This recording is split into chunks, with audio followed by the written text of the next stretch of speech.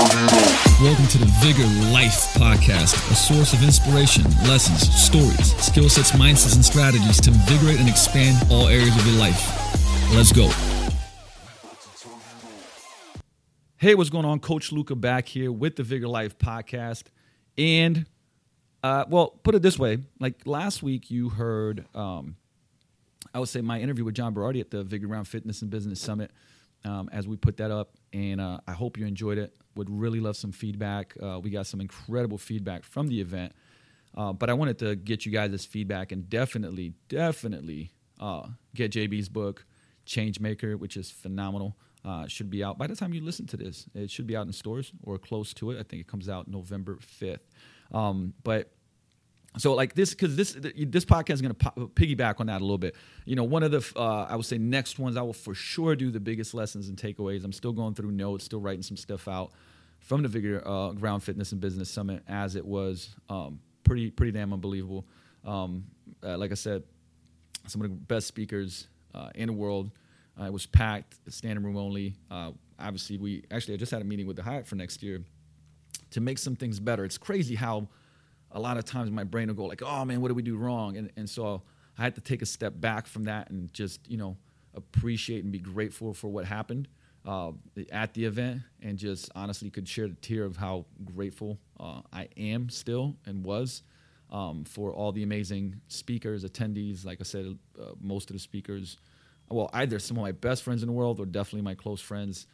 Can't say enough about how much I love and appreciate them. And so, I took a step back to just appreciate how amazing everything was, and, then give myself some space to go like, okay, how can we make it better next year? And I just had a meeting with the Hyatt about next year's event, which I'll keep you posted on. I don't want to give away too much already. With that said, I was thinking about like, well, what are some things about that I want to talk about? Like, I have a lot to talk about. Maybe you guys have noticed this or maybe not, but with that said, like almost, do another masterclass. And here's why, like, people reach out and say, hey, I love this, this was phenomenal. Got some great feedback on the program design podcast, actually incredible feedback on that one. If you guys want more of that, please send your questions in, because I love to, like I said, do stuff that's based on, I would say that's based on you guys' feedback and what you're looking for.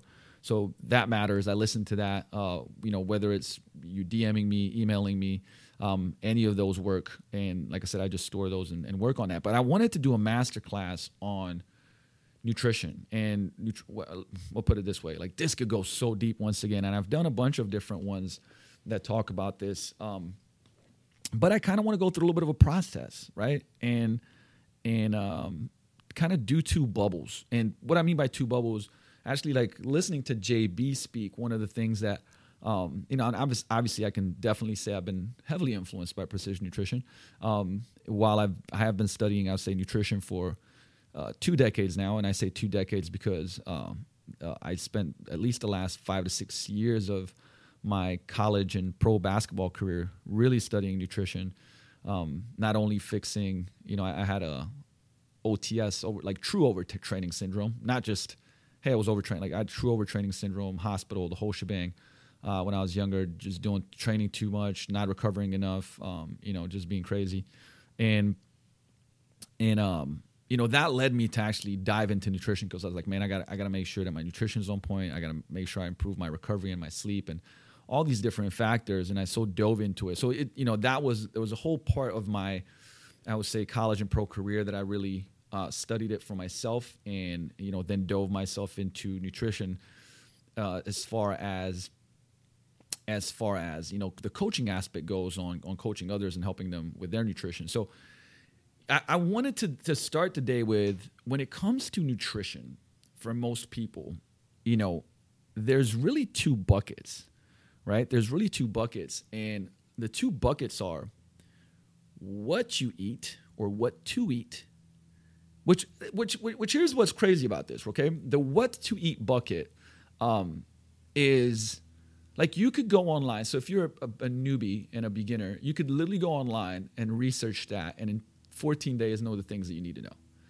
Really. Meaning calories, and I'll touch on this in a second, right? Like calories, macros, just understanding of the X's and O's, foods to eat. That once again, what are probably some better foods to eat in line with your goals. Also understanding that like you can eat whatever foods you want, that they're not evil, they're not bad.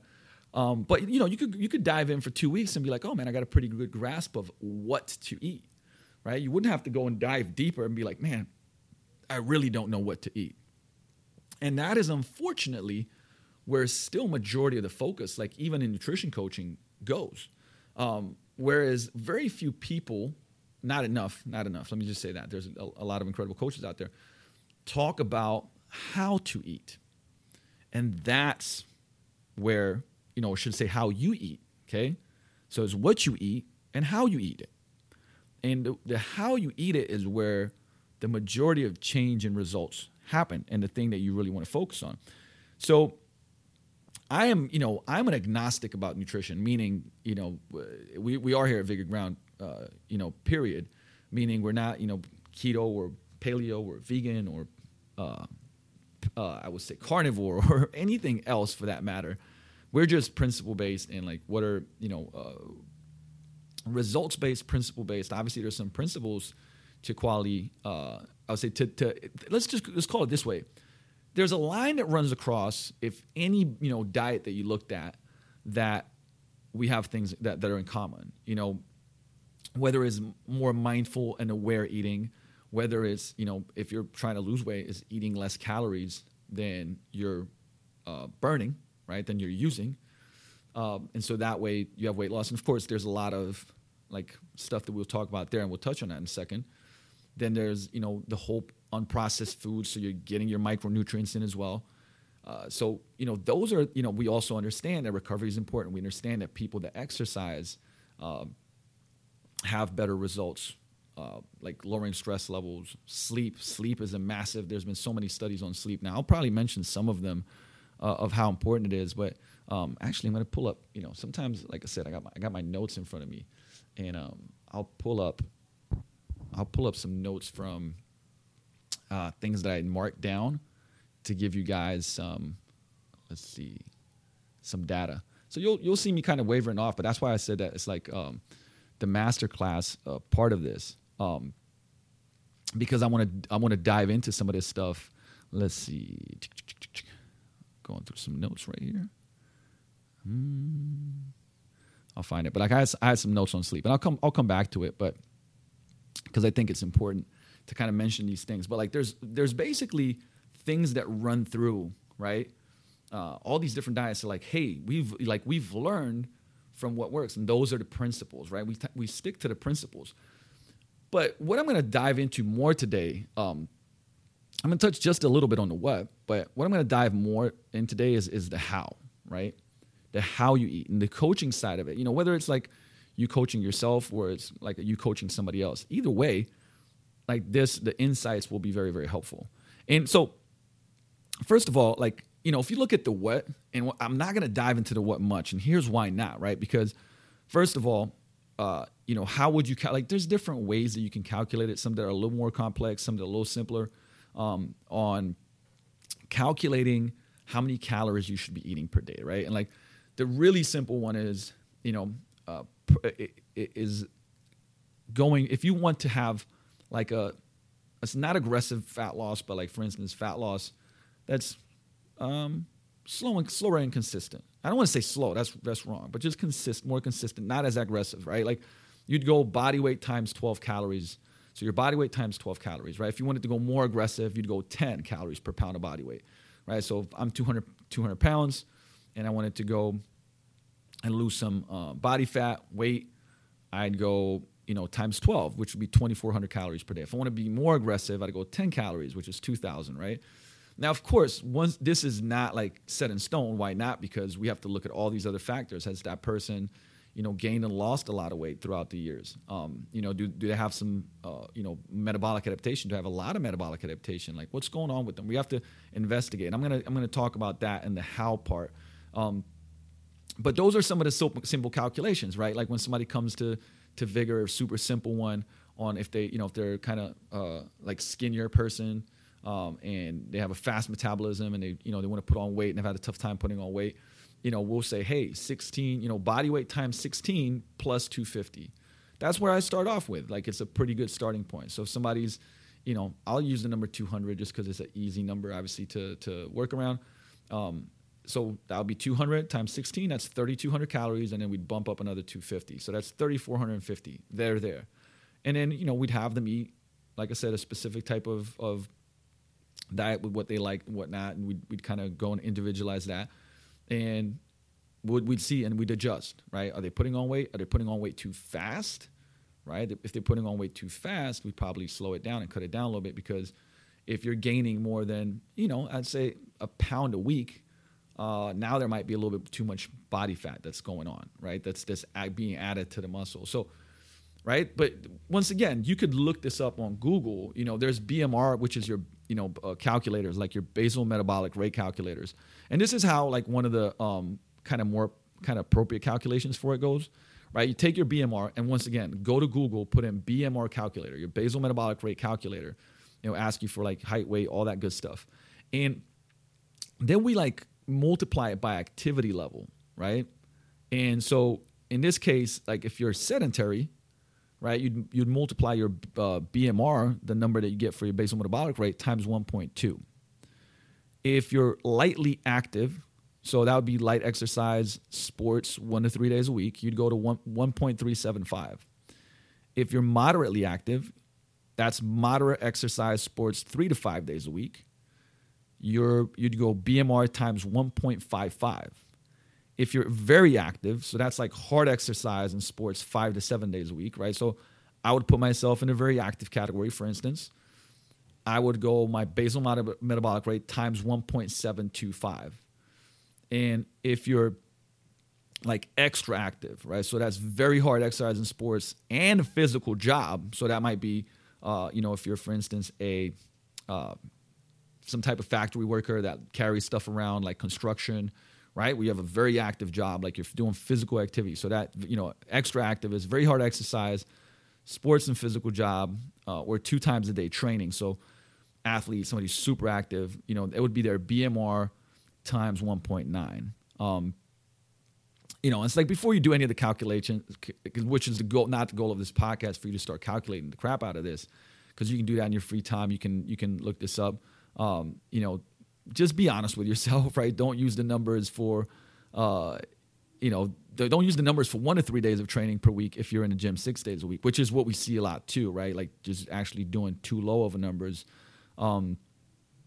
because assuming it'll give you less calories, leading to more weight loss, but maybe the weight loss that you don't, like too much weight loss, right? Like you're going to be losing muscle with it. But the point of that being, like, to zoom back out, like, that's easy. Like, you can look that up, BMR, calculate your calories.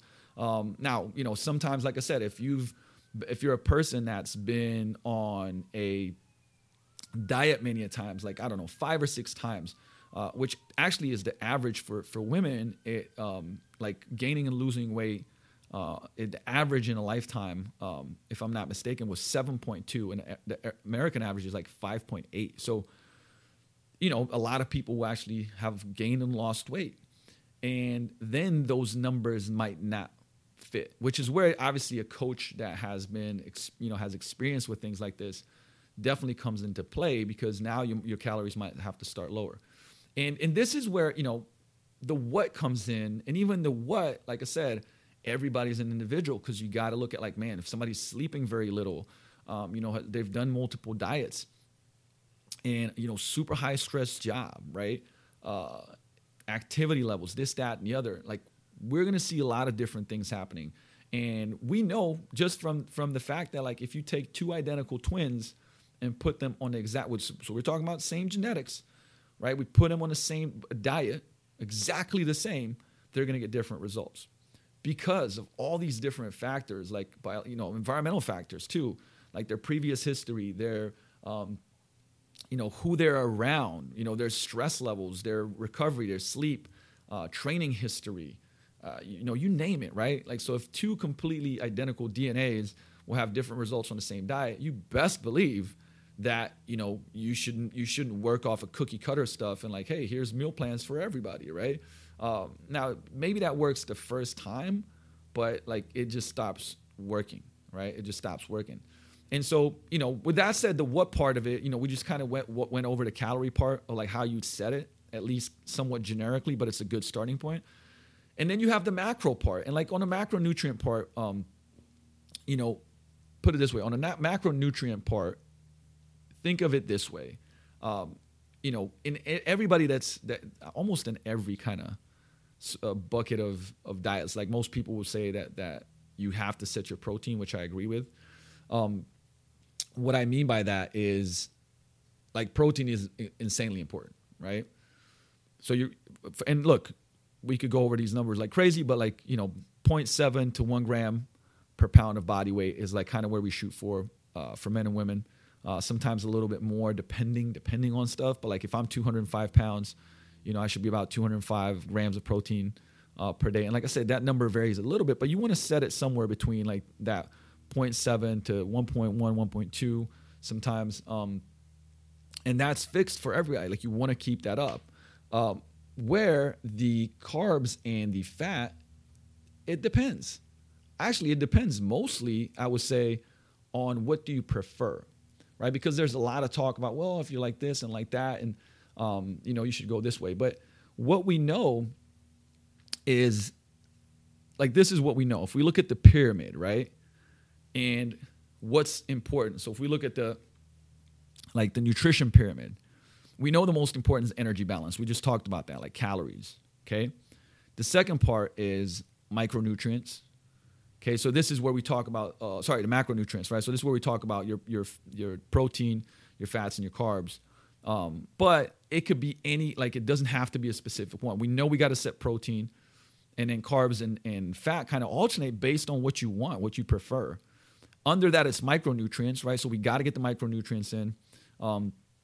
They're actually very important. I'd actually level them out maybe with macronutrients, but what I mean by that is like, hey, if you're deficient in certain things, your body's not going to function well, and you're going to have some issues, right? From there, it's like nutrient timing, where it really doesn't matter that much. I mean, it matters, where you start getting into like the pro sports stuff and, things of that nature. But otherwise, it's not something that you really want to focus on like crazy, especially with somebody that's just, I would say, looking for body composition changes. They're not a physique competitor, bodybuilding competitor, or anything like that. And then at the top is like, or say at the bottom really, is supplements, right? Where I think supplements they're not unimportant. Like we just want to make sure that we supplement for the main nutrition, and we look at our deficiencies, right? But underlying that whole pyramid is behavior and lifestyle, right? That's the most important, behavior and lifestyle. Like, so if you cannot be consistent, if you can't stick to it, right? If you can't have the consistency and adherence to it, then it's all irrelevant. And which then brings us to, back to macros, where we talked about, which means that, hey, if you prefer carbs, cool. Like let's have more carbs in your diet, right? If you prefer more fat, cool, have more fat in your diet, right? If you kind of want it to be a little bit leveled out, like zonish, cool, that works too.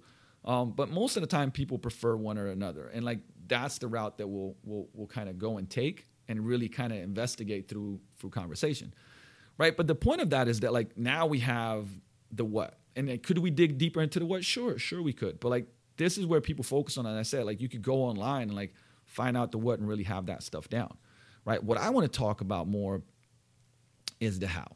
And the how is where,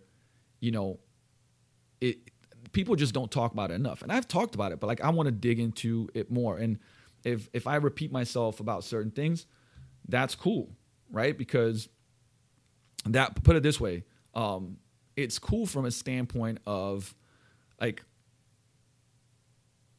we got to think of it this way, okay? Like, we have to figure out what's going to work for this person. And the way that you break that down, okay, is like this. You have a goal. Like, everybody has a goal that when it comes to nutrition, lose weight, build muscle, improve performance. Sometimes it's multiple things. And at the end of the day, like, you got to break that goal into skills, right? There's a certain level of skill sets that you need to achieve that goal. And there's a lot of emphasis on goal setting these days, right? And we're think about this. Everywhere you go, you're taught to think about what we want to accomplish, the goal, right? Then we're supposed to make it specific, measurable, attainable, blah, blah, blah. I mean, you've heard of SMART goals before, right? But what happens once you're done with that? right? When we've set the ultimate goal, right? What happens then? And for most people, the answer is like not that much. That's because goals aren't achieved through mere act of like setting good goals. Like just because you set good goals or even great goals doesn't mean you're going to achieve them. I mean, most people don't achieve their goals, right? And I'm pretty sure if you're listening to this, that goals are not achieved through sheer force of will, no matter what anybody says. And what's been some fascinating studies is that they found that people that are the most successful with goal setting and goal achieving actually have the least amount of they use the least amount of willpower. Think about that. That's powerful, right? Because they create environments and situations, circumstances for themselves that they have to use the least amount of willpower, right? They're more they basically adhere to habits and they understand the science of habits, right? So if it's not rational, like thinking brain power, and it's not white-knuckled willpower, then what is it? Well, here's the thing. Studies have shown that goal achievement only happens reliably when you do two things. First, you break down the thing that you want to do, your goal, into specific aptitudes, which is skills, right? That's like the sciencey, nerdy word for skills, right? So you basically got to break down the goal into skills that you need to develop. So if I'm a basketball player and I'm like, I want to be great at basketball. Okay, what are the skills that I need? Well, I need to be able to have quality ball handling drills, right? Like I have to be able to dribble well and like protect the ball and like be able to get around. Okay, cool. I need to be able to shoot. I need to be able to shoot. Free throws, 3-point mid-range shot, right? Those are all the different skills. I need to be able to pass, right? So for instance, I'm just making shit up right now. I mean, obviously this is true, but making the shit up as far as I need to be able to dribble, I need to be able to shoot the ball, and I need to be able to pass, right? So cool, those are the skills. All right, but then, so that's one. First, you break down the thing you want to do, your goal, into specific skills. And then second, you build those skills through strategic daily actions, right? Those are your practices. Like, now, this is so familiar to me because guess what I did like for 15 years of my life? It was daily practice, dribbling the basketball. And like in Europe, it's like, man, you drill the crap out of fundamentals and basics. Like we're talking the chair and you're crossing over left and right in between the legs and behind the back and like nonstop over and over and over again. And then the coach is correcting you and like putting, I would say, some tactile and tactical feedback so that you do it better. Whether it's like a broomstick and it's like you got to go below the broomstick. And then he's got people guarding you and trying to reach all the time and foul you and you still got to protect the ball, right? Those are the daily practices, right? And so in nutrition, you have to do the same thing. It's not about willpower, it's about skill power. And like this, as I go through this, like I'm going to dive into a lot of the coaching stuff. Like, we'll see how long this one goes. But guys, like I said, I wanted to do somewhat of a master class here where you're listening to this and it's making sense to you and to, whether, like I said, you're somebody trying to change your diet or it's a coach that's helping somebody change their diet, right? So the formula pretty much looks like this. Practice daily to build skills and then build skills to achieve goals. That's really what it's all about. Now, I'm going to go deeper and give you guys more stuff, right? But the aha moment is that, like, if you're doing daily practices to build skills, like, you're on the right track. If you're just setting goals and going, like, I want to gain, lose this much weight. Cool. Set calories, set macros, go. But where are your skills? Do you have the skill sets to do that, right? But if you do the above two that I talked about, if you do this well and you accomplish your goals more quickly, you accomplish your goals quicker, you will, but with less effort, which is like, this is kind of like the clickbaity, right? Like, hold on. I'm going to get to my goals faster with less effort and maintain my results. Come on, right? And the goal is basically to be a master of this process. So, I took the basketball example, but let's look at a weight loss example, right? So if let's say your goal is to lose weight, like, that to lose weight, you'll need to eat better consistently. I mean, that's kind of like one of those, like, aha, for sure. I know that, right? So that's your real goal. Eat better consistently, right? So we can, you can arbitrarily put in whatever number you want. I want to lose 40 pounds. Okay, cool. So to do that, I need to eat better consistently. Okay, so what's your real goal? Eat better consistently. But you don't have the skills to do it just yet. So you have to break it down into skills, okay? So which skills are required to eat better consistently? Well, there's a number of them. Like, I love the PN model. Like I said, I'm probably going to throw in some of my own. I would say none of them are my own. I all learned it and experienced it from doing this for a long time. But like, maybe they'll be a little bit jumbled by how I see it, right? But Hunger and appetite awareness are huge, right? And I would say probably one of the most important skills for making progress. But the thing is, right, if I say that like you need to build a skill of hunger and appetite awareness, it doesn't scream action, meaning how do I do that? What's the act? Like that's not totally actionable. So you have to break it down into practices. And like PN has a practice is called, eating slowly, which is just one of the practices, right? And another one that's very kind of say it's the neighbor of eating slowly, and it's eating until satisfied and not stuffed, right? And those two practices will build a hunger and appetite awareness. So eating slowly, right? For instance, would be things like set the timer. How fast are you eating, right? Meaning, are you actually this is just the awareness of this, right? Notice how these two get together, because if you started timing how long you eat your meals, it'll probably like freak you out because you eat them so fast.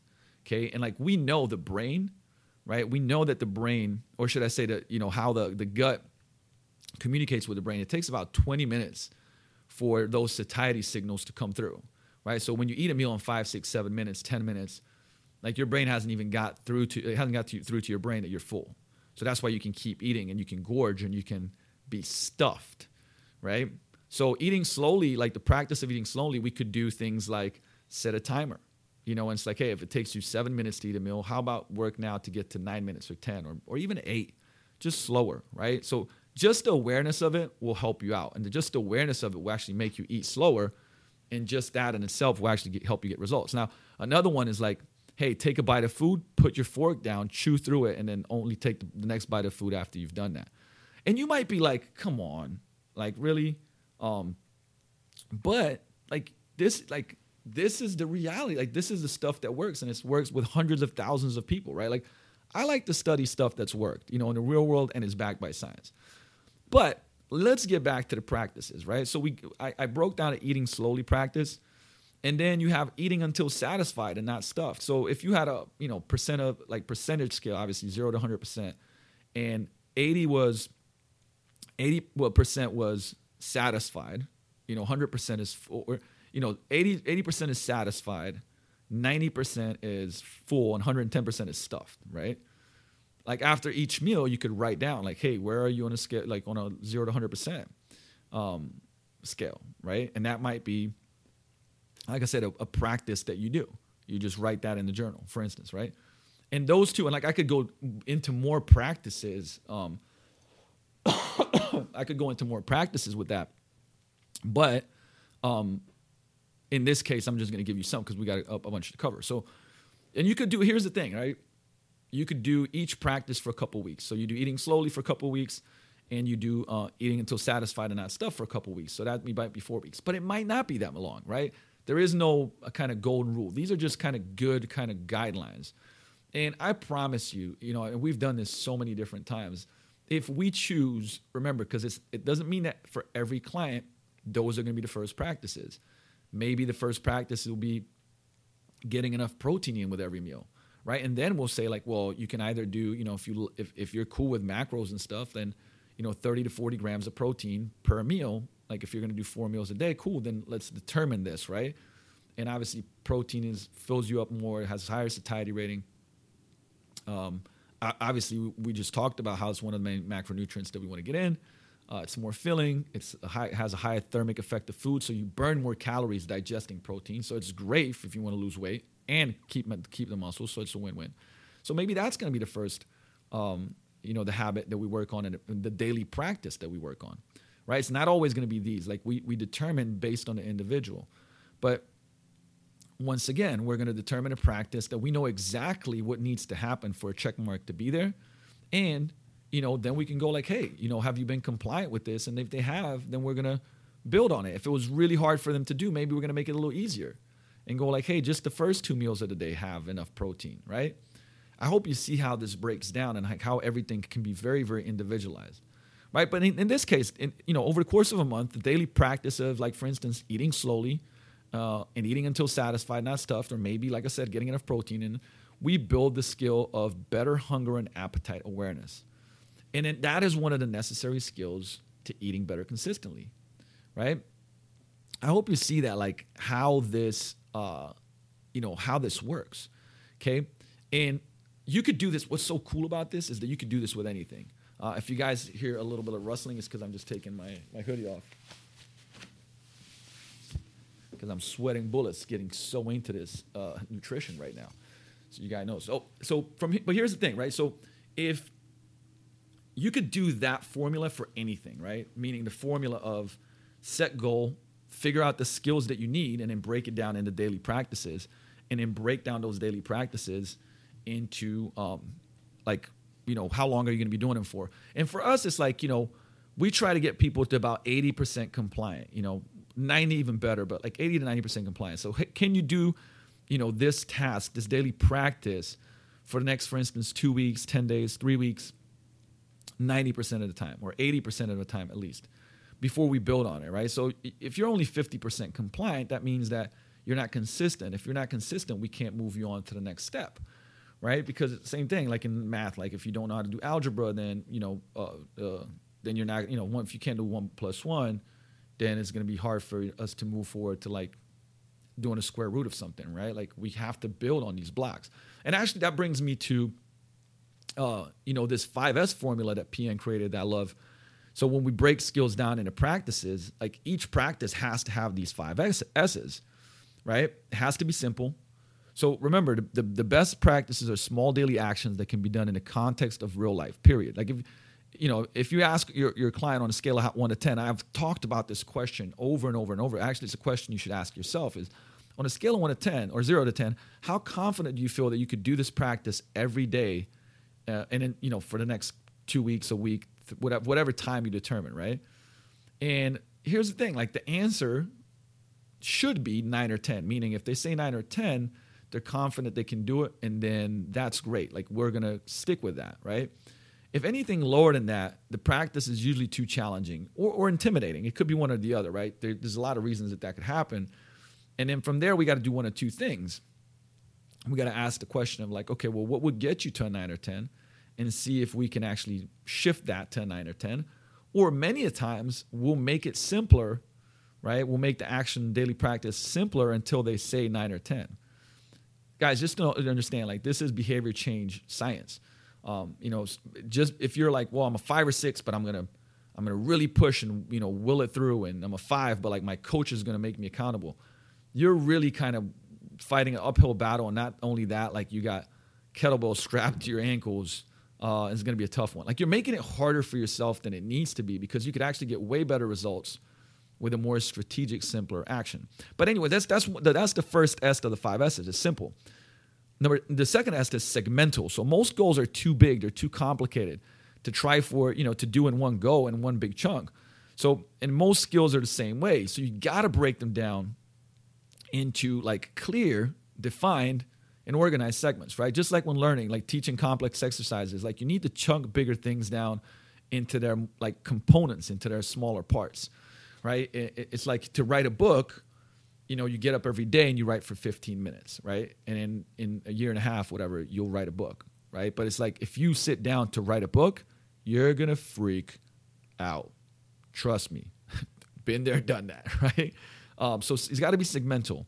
The third S is sequential, right? So breaking things down into segments is great, but you also have to practice those segments in the right order.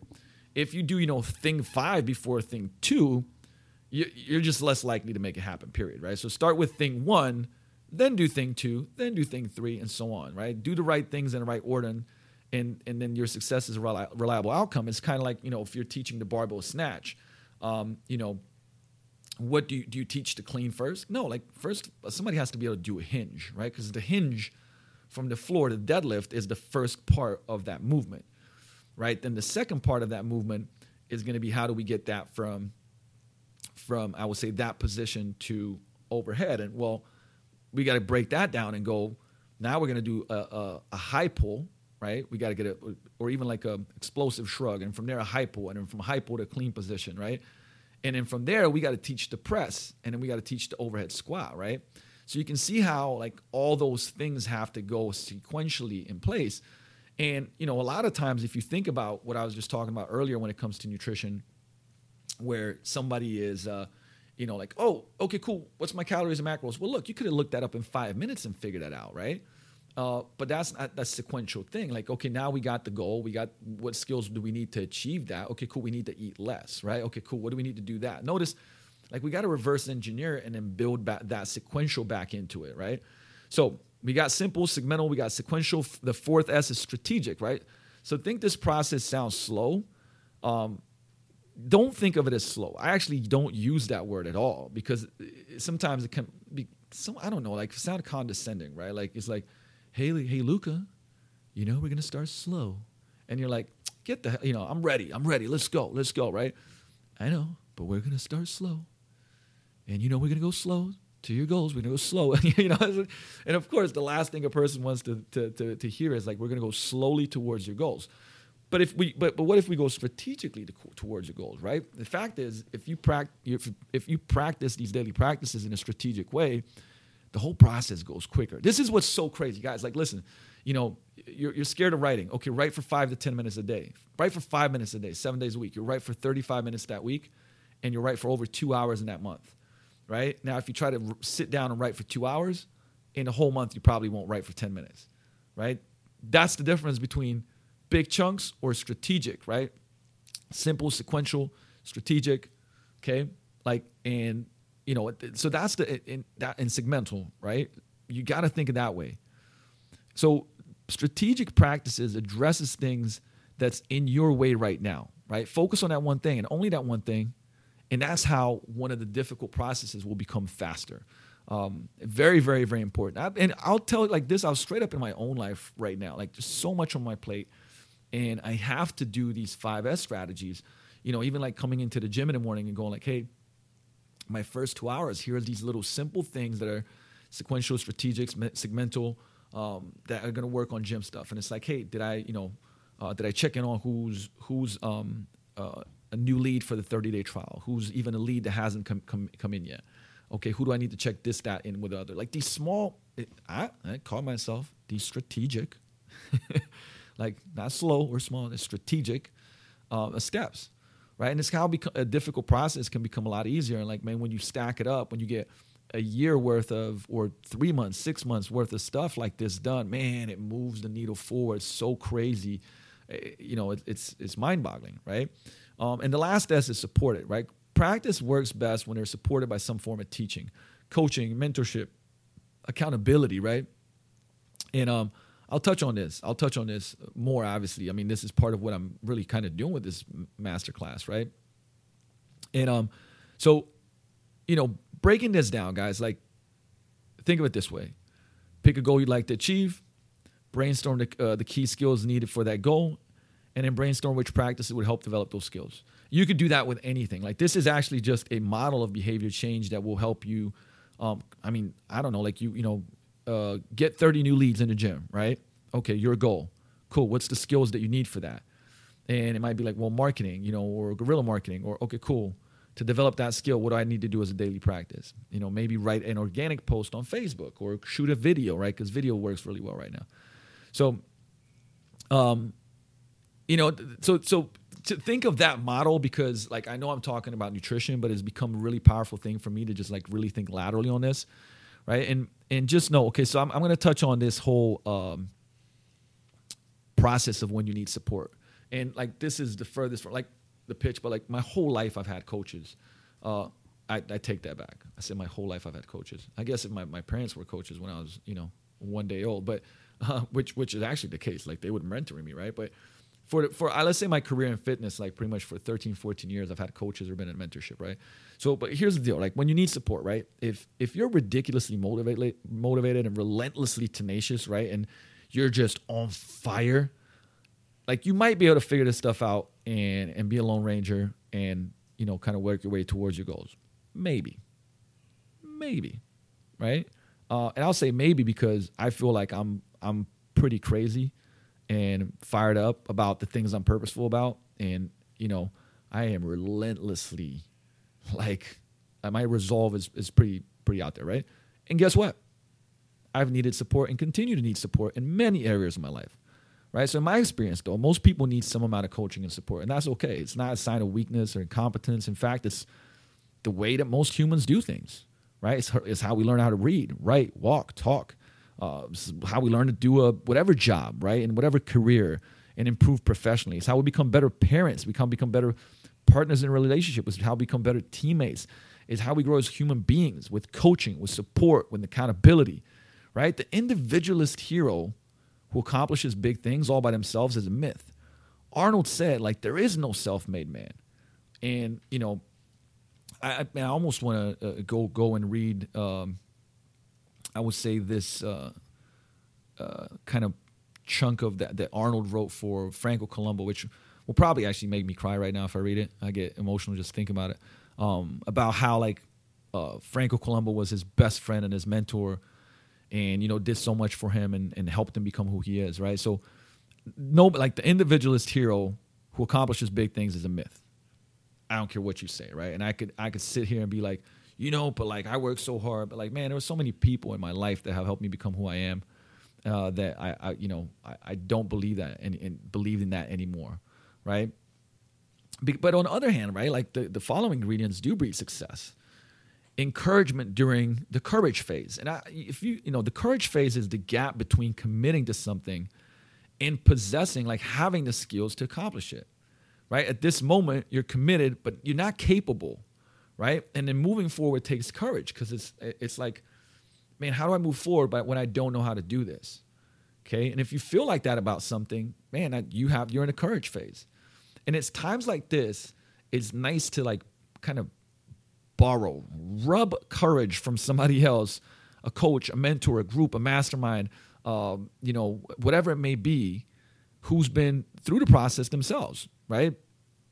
I mean, we do that first of all, like, we do that Vigor Around Fitness and Performance in our coaching programs and everything that we do, because that's the kind of support that you need via coaches, mentors, and, you know, workshop leaders, and I would say anything of that nature that helps you move forward. It's the same thing that we do in, me and Krebsy doing a Grow Your Gym program, where we help fitness business coaches and gym owners and anybody who wants to improve their business in the fitness industry. That's what we do, right? Another thing, that the ingredient, right? So if you think about this, I'll say goulash, because I'm from Slovenia. We used to eat goulash growing up. We're milk and polenta. That's that blue collar, communist, build muscle, headbutt the wall and break through it type of food, right? Don't make fun of it. So this is the goulash of success recipe, all right? So I just said encouraging during the courage phase. That's one of the recipes, the ingredients. One ingredients, right? I would say accountability, right? We all know accountability, like regularly checking in with someone is important, because the social commitment helps us stick with what we started. But here's the thing. Did you know that accountability works best if it happens at regular and expected times? Whether it's through an app, a group, one-on-one, accountability, it should always have a cadence. Now, I've made this mistake. Like, I like to, like, kind of talk about this. And when I look at, actually, I had a conversation yesterday with a friend and mentor. It just makes me see things from the different standpoint when I get frustrated. And I realized that for the certain areas that I wanted to have more accountability and be accountable, like have other people be accountable to me and me be accountable to others. And I realized, man, I don't have as much cadence, right? I would have people be accountable, but the cadence wasn't there, right? So that is super powerful, guys, right? And the cadence has to be there and has to be regular at a certain time, right? So, for instance, like in our current, like, business coaching program, right? Check-in is going to happen there's twice a week, because we have some automation, but, like, it's personal. Everything's personal. But it's actually once a week to twice a week. And it's through Workplace and this whole system that we've built. If you're working with a personal coach, like our nutrition coaching and like I said, our training, like, it's more, like, for somebody that's training with us 2 times a week, 3 times a week, 4 times a week, it's that many times a week that you're getting that accountability, right? And interesting fact, in a number of surveys with tens and tens and tens of thousands of people, over 80% of people ranked accountability. See, I'm in my fitness mind right now. Racked the weight. Ranked accountability as very important part of getting in shape. However, nearly 80% of those same folks / clients they didn't have a way of keeping themselves accountable. And that's why we recommend coaching, right? So we just covered 2 ingredients: encouragement during the courage phase, accountability. Number 3, respect the coach, right? Most people don't want, this is what you think that you want. Most people don't want an expert. They want a guide, a Sherpa, a coach, someone they can trust and that they respect. And, contrary to belief, right? Accountability is not yelling in somebody's face 24/7, right? It's not what most people want. They don't want, somebody yelling in their face 24/7. That's not what coaching is. They just want confidence of knowing that somebody is there if they need him, right? And so I figured that's why I make world-class coaches available to our clients pretty much full-time. I mean, if you're doing semi-private coaching, like you can reach out to your coach, right? And it's very a la carte, meaning a la carte, like we'll ask people like, hey, how do they want to be communicated with? So know that, that's a key to respect to coach. Another ingredient is positive progress focus, right? And unfortunately, most of, I wouldn't say, let's just say most of the health and wellness and coaching industry too. When I say coaching industry, that could be like life coaching, business, and stat, right? Hasn't gotten this memo yet. So, comparing yourself to some superhero ideal actually doesn't work. And I love superheroes. I fucking love superheroes. But a lot of times it makes people feel inadequate, right? Like you'll never get there, like where they're at, right? And that's why it's important to just seek out and like shine a light on all the positive progress, right? And a lot of bonus points for rewarding and celebrating when that progress happens, right?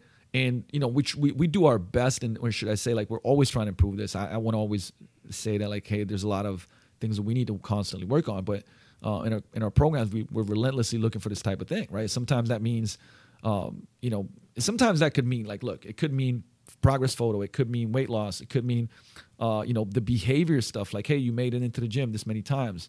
But the thing is like most of the time we want to track unconventional things that point to real progress that the client's making. So even if the client's not seeing physical results, yes, if they're showing up, good things are happening, right? If they're ticking off the box in certain behavior, good things are happening, right? If they went for, got their 10,000 steps in that day, good things are happening, right? If they got their protein with every meal, that great, good things are happening. If they went for yoga instead of multiple glasses of wine, but they went to yoga with their friend, good things are happening. So by identifying and celebrating that stuff, the behavior, the physical progress will follow. Okay. Another ingredient is proactive obstacle identification. I know that's like a very, like, like being like super geeky coachy, but here's the thing, like not everything is yoo-hoo and high five and yay, like it's just not. Sometimes real shit comes up, real challenges come up. That's just the fact of life. And when it does, like there's strategies that are required to move past these obstacles. They're just going to happen, right? So, and let's be real, like I always, I don't even like calling problems anymore. I just call them puzzles because the brain wants to solve a puzzle. And honestly, what's better than solving a problem? I always say like in life, if you're able to solve problems, you'll be fine. Meaning like you'll be very valuable, right?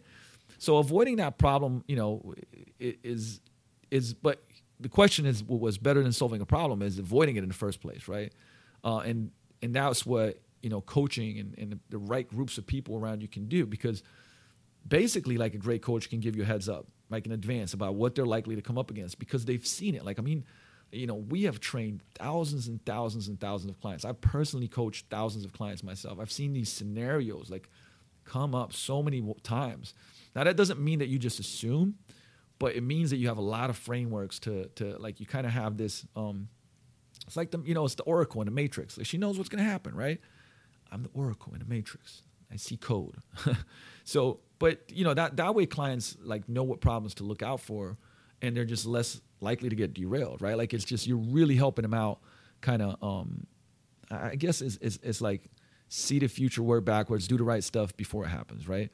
And one of the last ingredients is like helping when you're stuck. Even with the best daily practices, with ongoing progress tracking, with accountability, with proactive obstacle identification, with all of those great things and quality environments, like clients will still get stuck. Like you'll still get stuck. And that's just what an expert guy can help. Someone who's been there, done that, and I always say like, and is still doing it, right? And knows how to navigate these waters, right? I always say like, navigation over inspiration. Like, you don't, like, when you're stuck, inspiring won't get you past that point. Navigating will, right? And for us, it's like, that's why we work so hard to make world-class coaching available, whether it's on the side, especially, like I said, in our gym, we're always pushing to be better coaches, right? And so that's really, really important. Now, another thing that, like, I think that is very important is looking back, looking forward. I learned this in a book called The Gap. I think that was Dan Sullivan that wrote it, but it's a business book. But it was this whole idea about the horizon, that, like, the horizon, if we chase the goals, the horizon never comes, right? Like, when you get to the goal, guess what? There's another goal, right? And then you have this, like, small satisfaction, right? You have this small kind of, like, satisfaction of, like, I got it. Okay, but then there's a new thing, right? And again, you're in the gap. Oh, man, I got to work towards the goal. When I get to the goal, I'll be happy, right? So this kind of, like, looking back, looking forward was this thought process of, like, I want to look back from where I came from, and I want to look forward where I'm going. And there's 5 questions that we, first of all, I ask myself actually quite often, but that are important to ask your clients. But so ask them, yourself, and ask them your clients. So the 5 questions about your progress so far are: what have you put the most effort into during the last couple of weeks, right? So if you've been showing up even just a little, it means that you've been working on something. So jot that down and remind yourself where your focus and energy has been. It's important. Write it down, right? What have you put the most effort into the last couple weeks? What are you the most proud of from the last few weeks? This is so important, right? So here we're looking for daily wins, like having good breakfast, or, like on your busiest morning, like times when you're usually going crazy, but you had a good breakfast. That's a huge win, right?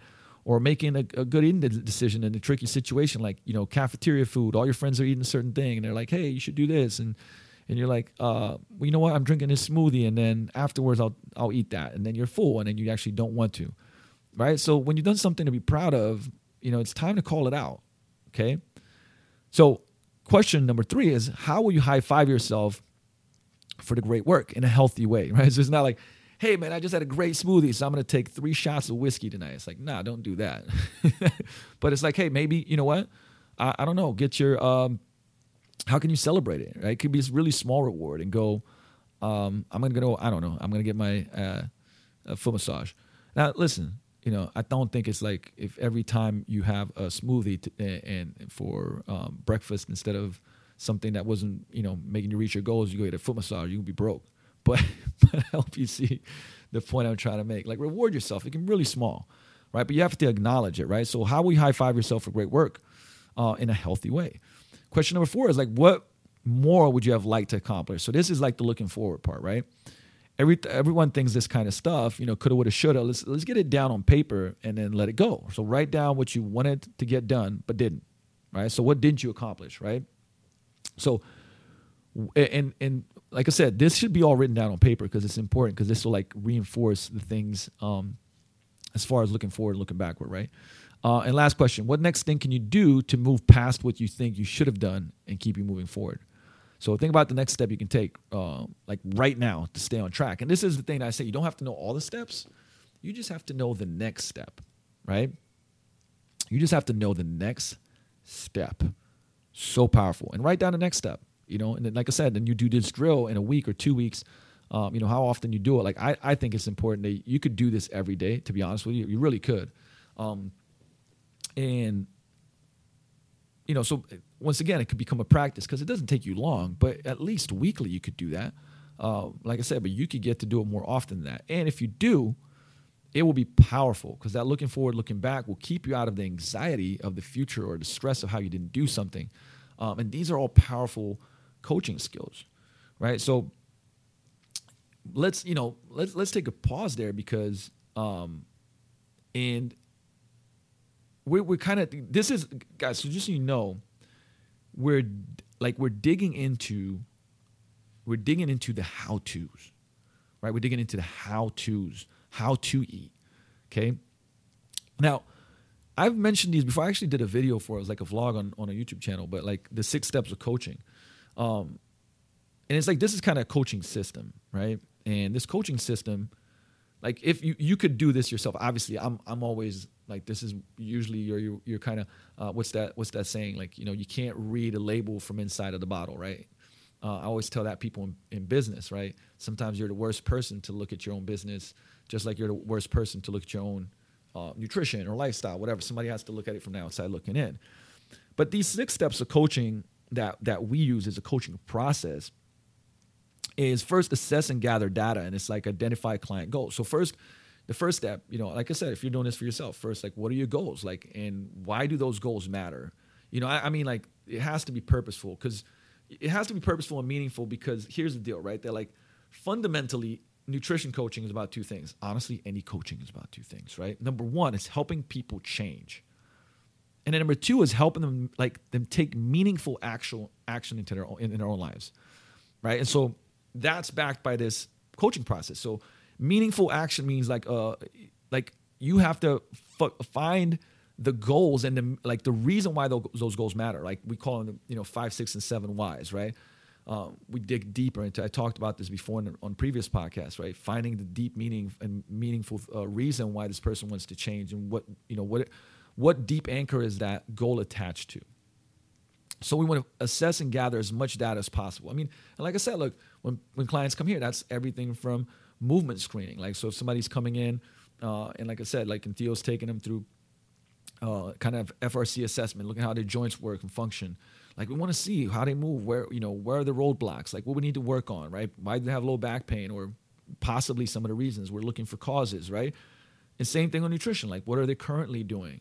How they're currently eating, how they're currently sleeping. We want to assess and gather as much data as possible when we identify goals. That's our step 1. Step 2 is understanding the client and building what's called building the story. Like, I want to know, like, what brought them here? Like, why they're here? Why do they want to change, right? What is the pain and the hell that they're in? And, like, what is the heaven and kind of the possibility that they want to work towards? And build this story, right? I mean, it's very, very important because, like, data just doesn't stand alone, right? You have to make sense of it and put it together in a story that starts to explain your client's situations and needs, right? Okay, look at it this way, right? For instance, if high triglycerides, poor glucose tolerance, crazy job, like crappy sleep, family stress, they aren't just unrelated data points, right? When you put them together, they start to build a story of a client who's dealing with probably physical, psychological stressors, and those things are creating the variety of problems, right? So as a coach, you're also seeking to clarify and understand each client's values, priorities, motivations, goals, perspectives, right? And here's the things that actually, like, you really want to look into, which is you want to know what matters most to them right now, right? What matters most to them right now? You want to know how ready, willing, and able they are to make a change, right? Just because they say they want to make a change, it's for you as a coach to assess, how ready, willing, and able they are to make that change, right? Also, you want to look for any ambivalence or tension they might feel about changing their behaviors. So I'll give you an example, right? I want to take time for myself can conflict with my family needs me, or I'm so busy with work. See, that's ambivalence, right? So they're saying one thing, but then there's another thing, and they're fighting. So if you guys have, gone through motivational interviewing, you'll know this, right? So I kind of touched a little bit on this, like, what does building the story mean? Like, because it's important that you kind of build this story. You can't just jump through the hoops. I even like this template. I got this from PN, right? But you can create a template of client stories by filling in the blanks. As a blank, I want to blank so that I can blank. For instance, as a parent, I want to find a quick and easy nutrition solution so that I can help my whole family eat better without a lot of disruption to our routine, right? As an ex-athlete, I want my nutrition to improve my recovery and support my training so I don't, so I can be out of pain, I can be injury-free, I can boost my immune system, I can have lots of energy, and I can dunk on people. I just threw that in there for myself, right? So there, like, basically what you got to do is, like, put the data together, right? So if we're looking at step 1 and step 2, you put the data together. And, like, here's the thing. What are some data, like I said, what are some data you can gather from your clients? Well, it can be, physiological stuff like blood work, lab tests, digestive function, immunity, HRV, genome, microbiome. And like, look, you're probably not going to do all that stuff, but those are some of the things that you could do. Obviously, almost all of us do body composition measurements, which is height, weight, girth, lean mass. If you got in body, you can do body fat percentage, more precise, DEXA, bone density. And then, you can do other health stuff, which is allergies, food intolerance, med use, other health problems, stuff like that. Functional and physical capability. And that's what I was talking about earlier. Like, what's their mobility like? Daily life tasks, athletic performance. Do we do certain markers? Like, athletes will do the beep test and a trap bar deadlift and this, that, and the other, right? Then we have the psychological state of mind, which is readiness for change, resilience, problem solving. Like, where are they with that? Their environment, lifestyle, social support. Do you have a social circle that's supporting what they want to do? Family, work hours, demands, travel. And then, of course, goals and desired outcomes, like specific goal weight or body composition change. Like, hey, we just had a girl that came in and was like, I have a picture of exactly what I want to look like, right? Well, exactly, but like the type of body that she wants to create and build. Maybe it's decreased medication usage, improving performance measures. A lot of what we get and what we work on is improving relationship with food, right? So you get this objective and subjective indicators. And, from there, like I say, you put all this data together and you synthesize it and you come up with a conclusion and what it means, right? But this is important because a lot of people skip that. Like, people will just come and go like, okay, cool. Like, you want to do what? Okay, cool. Let's set your calories. Let's set your macros. I got a meal plan. Or like, it's just like skipping through this stuff, right? And then you're really not helping that person the most. You got to understand what makes that client tick and what's most important to them right now. That's what's important right now. Right? You got to identify roadblocks and what might be holding them back from change. A great coach always does that. And you have to constantly, right then and there, but constantly identify bright spots, right? Things that they're already working on and abilities that they can apply. Like, I always say that, like, these are the things that are their strengths. And you want to bring them to light. And you want to identify what they're capable of doing and understanding right now, right? And identifying like where they're at nutritionally, okay? And from there, step 3 is creating an action plan and the possible next steps, right? So at this stage, you're going to kind of create a hypothesis of what might work effectively, like for that person, and map out a course of action that works towards the client goals. And remember, like we just talked about the five S's and the next step and outlining something for them to do next. And this kind of works towards, it's like you create a roster of possible tasks that the client could do right now. And you break this larger kind of to-do actionable list into smaller steps that your client could potentially do right now, right? So I like, we have like this make it a habit worksheet that we use with people.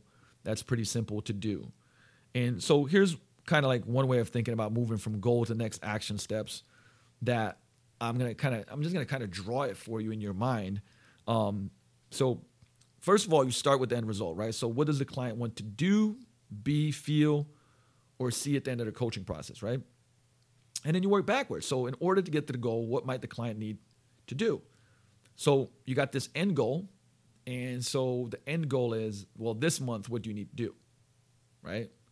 Okay, if you need to do that this month. So for instance, if your end goal is like lose 40 pounds and your goal to do that is in 6 months, right? That means you're going to need to lose about 5 pounds a week, 6 pounds, right? Yeah, 6.7, let's call it 7 pounds, right? And, but here's the thing, right? That's the outcome. But then we want to choose, like, remember how we talked about skill sets and practices? So we don't want to just go like by weight. We want to go like by behaviors.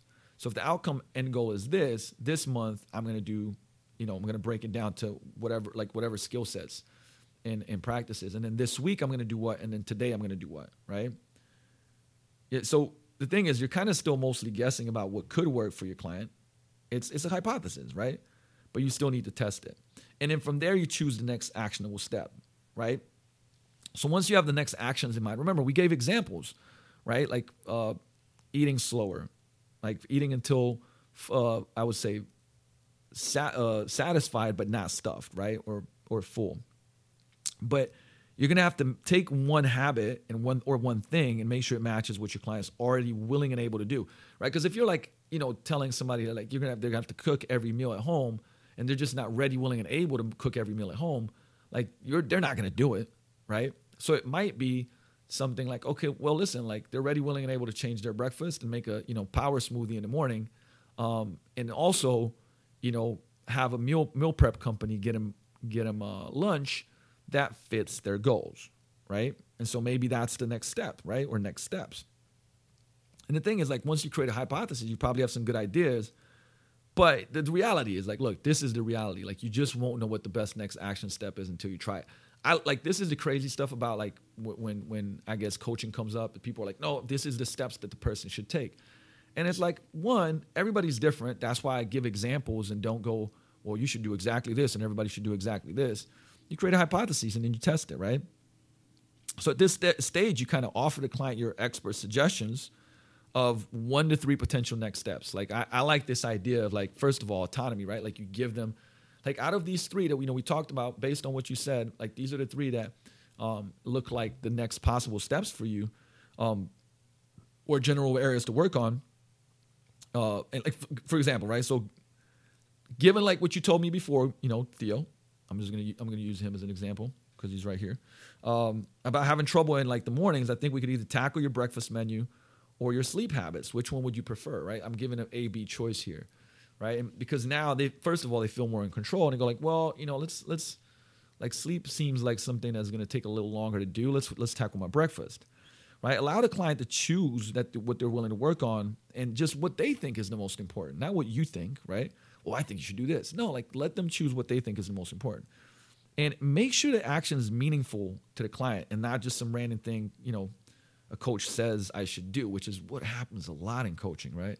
I think you should do this, right? And then just break the steps down into the easiest, most consistently doable format, like what we talked about before, right? And make sure that the client knows what this task, this habit involves, and get the full confidence and buy-in. And we said that, like, with that question, right? And do only one thing at a time. Now, like, look, sometimes I'll assess, a client and determine if they can do more than one thing. But, like, I'm going to be real with you, right? Like, I think this was a study that it's been around for a while, but if you try to do more than 3 things at the same time, like, which would be long-term habit changes, the success rate is like 5% or 6%. It's super low, right?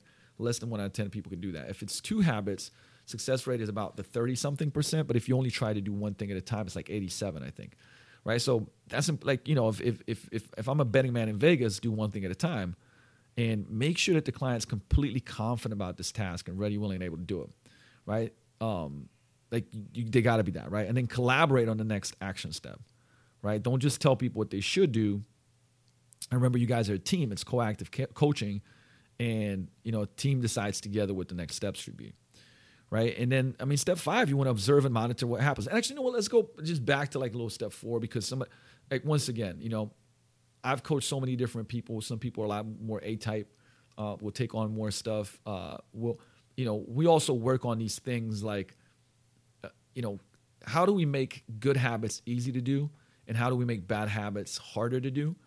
And, sometimes we've been able to shift environments and create what's called keystone habits that then influence other habits and positive behavior. So one of these, like, this has been statistically proven over and over, like, if you work out in the morning, you're more likely to eat better, you're more likely to improve other habits, because working out in the morning and doing something physical in the morning. So it could even be like you work out later, but in the morning you move for 10, 15 minutes, you do your mobility exercises, you do a little circuit, it's going to positively affect the rest of your day. So that would be a keystone habit. So, and, like, for instance, doing meal delivery, like, now you're making a good habit really easy to do because it's done for you, right? So, when I say, like, just pick one thing at a time, once again, that's not,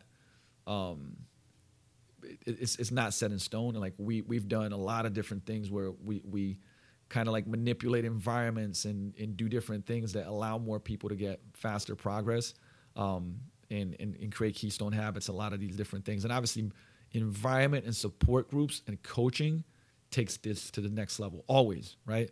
So I want to make a point there because there's a lot to it. But like I said, that strategic moving forward of strategic tasks versus, like, throwing everything at you and going like, hey, just do this and you'll kill it. It just doesn't work that well. But people, even people that do shorter term programs like 6 weeks, 4 weeks, 8 weeks, And they're able to get through it. Don't get me wrong, like, because they're white knuckling, right? They're using all their willpower, but it's unsustainable. Like, they just can't, once it's done, they're like, oh, I'm taking a break, right? Gain the weight back, this, that, the other. So I want, like, these are the things I want to bring to light, okay? Now, from there, step number 5 is observe and monitor what happens, right? So we kind of made a hypothesis. Like, once you've kind of created the action step for your clients, you both agreed on, like, what doing the task means and how to track it, and, how to track it and how often, you want it to get done. You're kind of experimenting, right? There's no failure. Remember, there's no failure. There's only feedback. And hopefully you're looking at the stuff that I'm talking about and going like, holy shit, like this can go, same with my training, same with my business. And it's like, yep, this is just a coaching process, right? So it's like you're gathering that. And then the thing is, like, once you observe and monitor what happens, kind of like step 1 again, right? How did your, client, did they consistently do the thing that you decided on, right? How well did they do it? Did any challenges come up and questions come up? Was there anything that went like really well? And like use this stuff to like shape your decision making moving forward, and kind of play to your client's strengths. Like this thing goes for you, play to your strengths, right? You're also like monitoring your client and staying in like regular contact. I mean, it's part of the process of accountability. And how often you do this just depends on needs and preferences. For instance, some clients do best when you're on their shit, like on their case, like you're constantly on them. Frequent text messages, emails, phone calls, right? They might like a lot of in-person contact and hand-holding. Other clients might prefer a hands-off style, right? With regular check-ins that are less frequent and just more casual, and even like more distance email. I mean, there's so many different ways that nobody's the same. So just decide together in advance how you're going to check in and monitor and follow up on how you'll do it. Like this is one of the most powerful things that you can do as a coach is like, ask like, hey, how do you prefer to be communicated with? How do you prefer to, how often and frequent do you prefer to be checked in with, right? And then that way you can kind of schedule regular progress updates when once again, you gather and update the specific type of information like body measurements, photos, athletic performance indicators like strength, mobility, speed, vertical jump, whatever it is for that specific client, and other wellness stuff like sleep, energy, recovery, HRV. I mean, like, obviously, you determine what these markers they're gonna tell that you're getting better are. Because for some people, like, look, we've had people come in, blood work, sleep, pain, a lot of the pain, right? Like, how do I like they're tracking their progress based on how well they move and if they're in pain or not. And it's not. And what's the great things that happen is that like they start getting out of pain, they start moving better, their weight start dropping, like as a side effect, right? Just make sure that you don't assume your idea of progress is the same as theirs, right? So I recommend to use something like this. Daily, your client tracks their assigned task. When I say client, like this could be you, right? Remember I said this can go any way. I could just be coaching you right here, right? Like your client tracks their assigned task. A simple yes, no checklist is perfectly fine. Did you do it? Check. Now you got all these apps and stuff like that. There's a lot of ways to communicate, but it's as easy as texting in, I got it done, right? Weekly or bi-weekly is, just reviewing together with your client how well and consistently they did their assigned task. And this is where I'm kind of like compliance percentages, right? Monthly, you want to assess overall progress indicators, which might be picture, which might be weight, which might be strength, which might be whatever. And quarterly, you assess goals and just overall strategic direction of the coaching program, right? So basically here in step 5, you want to track how often well the client gets the task done. You agree on what measures you're tracked based on a client's goals and definition of progress, right? Not yours, theirs. What would their progress to them look like that would be positive and great? Gather the data to figure out like and observe what's going on so that you can kind of agree on scheduled check-ins, monitoring, follow-ups, like you're all on the same page, and then, agree on how often you're going to do that. And from there is step 6, and that's the outcome-based decision-making, right? After you observe all the stuff with the assigned action, it's like, what's the next thing, right? This is called OBDM, like outcome-based decision-making. Remember, what you choose to do next should be based on the data you've collected, not just stick to dogma or like the checklist or, when somebody's like, hey, follow this program and do. Like, no, it's not like, don't do that. Like, don't be rigid, but like make decisions based on the stuff that you've got, right? Because your regular schedule of checking in and monitoring clients should eventually give you some data on how well things are going, right? So, I mean, that's the thing. Like, you got to take this stuff and assess what's going on before you make the next decision. Like, you can't just go off of like, well, here's, and this is part of, I would say, a lot of programs where, I guess that give you this like, follow this, right? But that's not, that's not what's going to work best. I can tell you that right now, right? Because you want to build off of what's specific to them. Okay. So at the assessment stage, you want to keep it simple. You want to go step by step, not slowly, but strategically. And you want to set priorities, like look for the most important things to focus on. Okay. And like I said, there's a lot of different ways that that you can do this. Now, what we do first, honestly, is, this 3 to 5 day, I would say, dietary compliance. Just like, what does your food look like, right? And we use different tools. And I'm not going to go through all these different tools because, like, man, there's so many different tools. I mean, obviously, that's why, nutrition coaching is so, I guess, there's so much to it, right? But like, I'm trying to simplify as much as possible. But, you want to find out what people are currently doing. And then from there, you want to be able to also find out what they're willing to do, right? And understand that we want to focus on the behavior goals versus outcome goals, right? The outcome goals basically specify what you want to happen at the end of things, the outcome. But behavior goals, like, those are the things that are the actions that got to be taken to get there, the processes, the actions, the steps, the behaviors that have to occur, right, for the progress to move forward. And so, when you're doing this is really important, whether it's for yourself or for your client. For like step one, you have to show how behaviors lead to the outcome, right? Because people get so stuck on, I want to lose this weight. I want to lose this weight. And like, let's break it down. Like, the outcome doesn't just happen, right? There's a process for how to get there. I think this is one of like these really, really kind of important things that person can see that, like, hey, if I do this behavior, it's going to lead me to that outcome, right?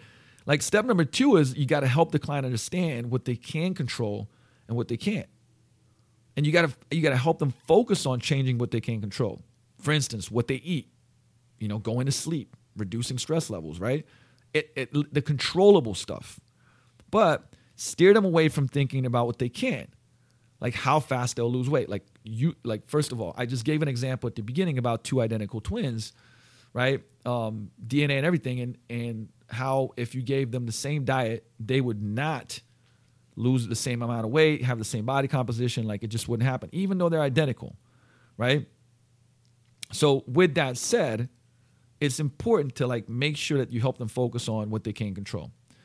Then from there, step 3 is identifying some possible behaviors that lead to the outcome that the client wants, right? So together with the client, you reverse engineer the behavior that'll happen to get to their goals. Start with the end and work backwards. I mean, so these are the things like, eating slower, eating more, having the right amount of protein every day, eating a half a plate of veggies, drinking more water, improving their sleep, starting a strength training program, right? Notice how like so many of these different things, having, smarter carbs, right? These are all, I would say, skills. And then of course you build the daily practice in with that, right? Step 4 is you choose one behavior and set it as a goal. And once again, I said that like this is one of those things where like, sure, like maybe there's behaviors that are connected and you actually do more than one. But you also like, listen, like you gotta create expectations and trade-offs. Another thing that most people don't talk about enough. And like, if you're listening to this and you're talking to yourself about it, like this is important, right? You got to ask, like if you're asking a client, you got to ask what matters most to them, why it matters to them, and what they can reasonably manage, and can also like help you talk about just realistic expectations, right? Because if somebody goes, hey, we get this a lot. I'm sure maybe you've got this, right? It's like, hey, I got a wedding in this much time. I want to lose 30 pounds in 6 weeks. Like, is it possible? Yeah, it's like getting there, like going to be healthy or safe or I don't know. So you just gotta manage expectations, right? Like, and the thing is, many of like your clients, maybe you have never lived in a lean, muscular, athletic, or healthy body. So they won't have any idea of what daily behaviors it takes to get those outcomes. They're just, what they're seeing is like this, whether it's social media and like these quick programs and quick fix it and get this and get these pills and get, right? Like, and a lot of times they're assuming and judging based off of that, what their friend told them. They went on keto and like all of a sudden they lost 30 pounds in, 6, 7 weeks, 8 weeks, whatever it may have been, right? And it's like, you got to talk about these expectations, right? So explore the trade-offs, right? And as part of your assessment and ongoing monitoring, you explore the like want, willing, and won't, like, kind of think of it this way. It's like, it's almost a chart that you want to create, right? So like in one line is like, what do you want? Okay, what are you willing to do for that goal right now? And what won't you do for that goal right now? Because even if you just bring this stuff right up, like for instance, what do you want? Well, I want to build muscle. I want to look more. I want to be more lean and athletic, and want to lose, 25 pounds.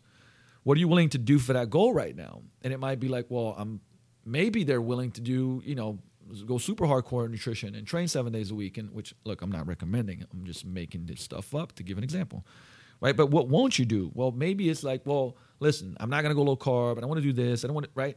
But the thing is, once you get that, even when they write it out, some clients might start to realize that they don't want to make certain trade-offs, right? Some people might want to make certain trade-offs, but based on where they currently stand, and it might be like, percentage of body fat, certain body type, age, whatever, it might be unrealistic or unhealthy, and I'll bring that to light. Like, hey, listen, like this is unhealthy for you to, pursue this goal. And as the coach, part of your job, like, will be, to like help coach your clients, but in a safe way, and for them to understand their trade-offs. Like, that's really, really, really important, right? So I'll give you an example here, right? I'll give you an example. I think examples are really powerful just for you to, just to see how it would work in the real world, and maybe like how you already talk to yourself, but not in a way that's going to help you move forward, right? So, step one, if you said, okay, how behaviors lead to outcomes. You said you'd like to be, 180 pounds. Tell me what you think needs to happen to get there. I have some ideas, but I'd like to hear yours first, right? So this is a great, thing, because it's like you ask them, and they'll probably have like, well, I need to, cut down on doing this at night or going out as much and whatever, right? Step two is help the client understand what they can control. Now, just to be clear, we can set a timeline on this. Everybody's bodies is different, but what we can control is what you choose to eat and how much, right? So now we're identifying that, right? From there, number three is identifying possible behavior goals. I'm going to use Theo as an example here again. But like, hey, Theo, from your list of possible behaviors, it looks like the portion control is an important part of losing weight. Would you like to start working on some basic portion control as our first goal together? Right? I'm giving him the option. Okay. Step four, assign a small specific task. Hey, what seems the easiest to you or more strategic? Using plate size? Okay, cool. So let's start simply.